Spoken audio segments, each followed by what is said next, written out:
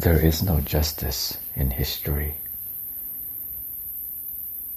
Understanding human history in the millennia following the agricultural revolution boils down to a single question. How did humans organize themselves in mass cooperation networks when they lacked the biological instincts necessary to sustain such networks? The short answer is that humans created imagined orders and devised scripts. These two inventions fill the gaps left by our biological inheritance. However, the appearance of these networks was, for many, a dubious blessing. The imagined orders sustaining these networks were neither neutral nor fair. They divided people into make-believe groups, arranged in a hierarchy.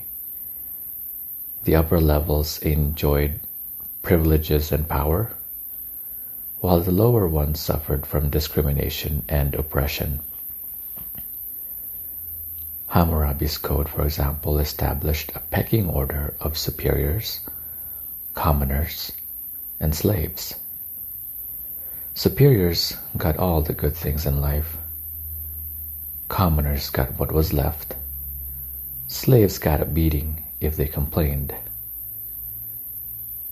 Despite its proclamation of the equality of all men, the imagined order established by the Americans in 1776 also established a hierarchy.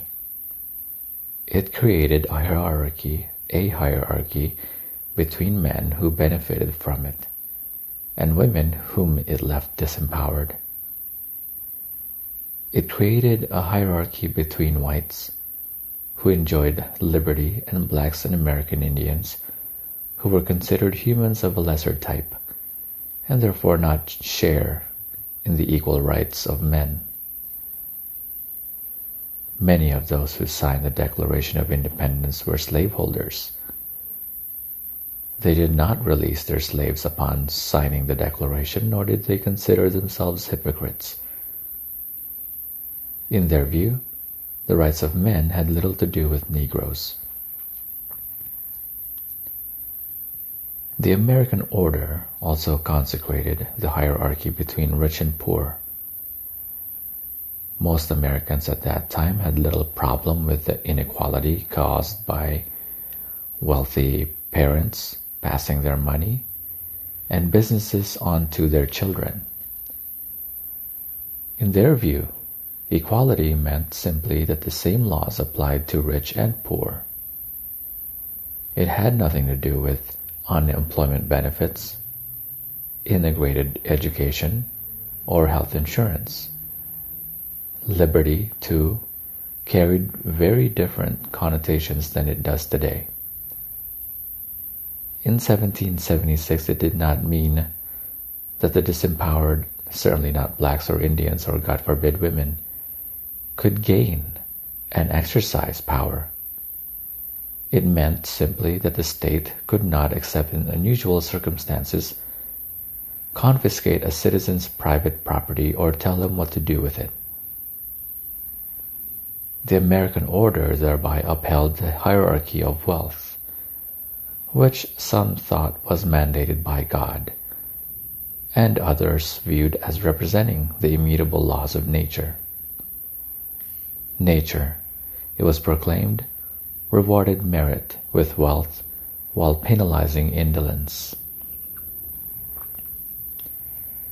In the above-mentioned distinction between free persons and slaves, between whites and blacks, between rich and poor, are rooted in fictions. The hierarchy of men and women will be discussed later. Yet it is an iron rule of history that every imagined hierarchy disavows its fictional origins and claims to be natural and inevitable. For instance, many people who have viewed the hierarchy of free persons and slaves as natural and correct, have argued that slavery is not a human invention. Hammurabi saw it as ordained by the gods. Aristotle argued that slaves have a slavish nature, whereas free people have a free nature. Their status in society is merely a reflection of their innate nature.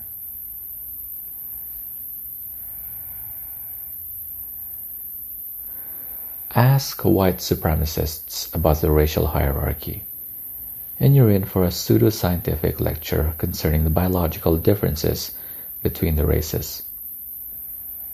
You're likely to be told that there's something in Caucasian blood or genes that makes whites naturally more intelligent, moral, and hardworking. Ask a die-hard capitalist about the hierarchy of wealth, and you are likely to hear that it is the inevitable outcome of objective differences in abilities. The rich have more money in this view because they are more capable and diligent. No one should be bothered then if the wealthy get better health care, better education, and better nutrition. The rich richly deserve every perk they enjoy.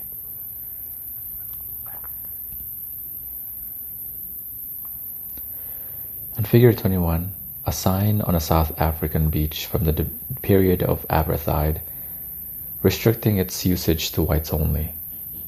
People with lighter skin color are typically more in danger of sunburn than people with darker skin. Yet there was no biological logic behind the division of South African beaches. Beaches reserved for people with lighter skin were not characterized by lower levels of ultraviolet radiation. End of excerpt. Hindus who adhere to the caste system believe that cosmic forces have made one caste superior to another. According to a famous Hindu creation myth, the gods fashioned the world out of the body of a primeval being, the Purusa. The sun was created from the Purusa's eye, the moon from the Purusa's brain, the Brahmins, priests, from its mouth, the Kshatriyas,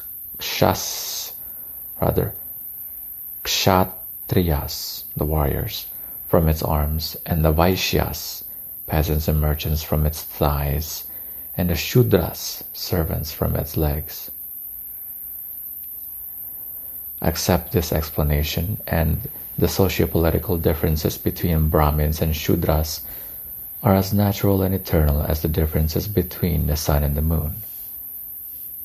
The ancient Chinese believed that when the goddess Nuwa created humans from earth, she kneaded aristocrats from fine yellow soil, whereas commoners were formed from brown mud. Yet to the best of our understanding, these hierarchies are all the product of human imagination. Brahmins and Shudras were not really created by the gods from different body parts of a primeval being. Instead, the distinction between the two castes was created by laws and norms invented by humans in northern India about 3,000 years ago.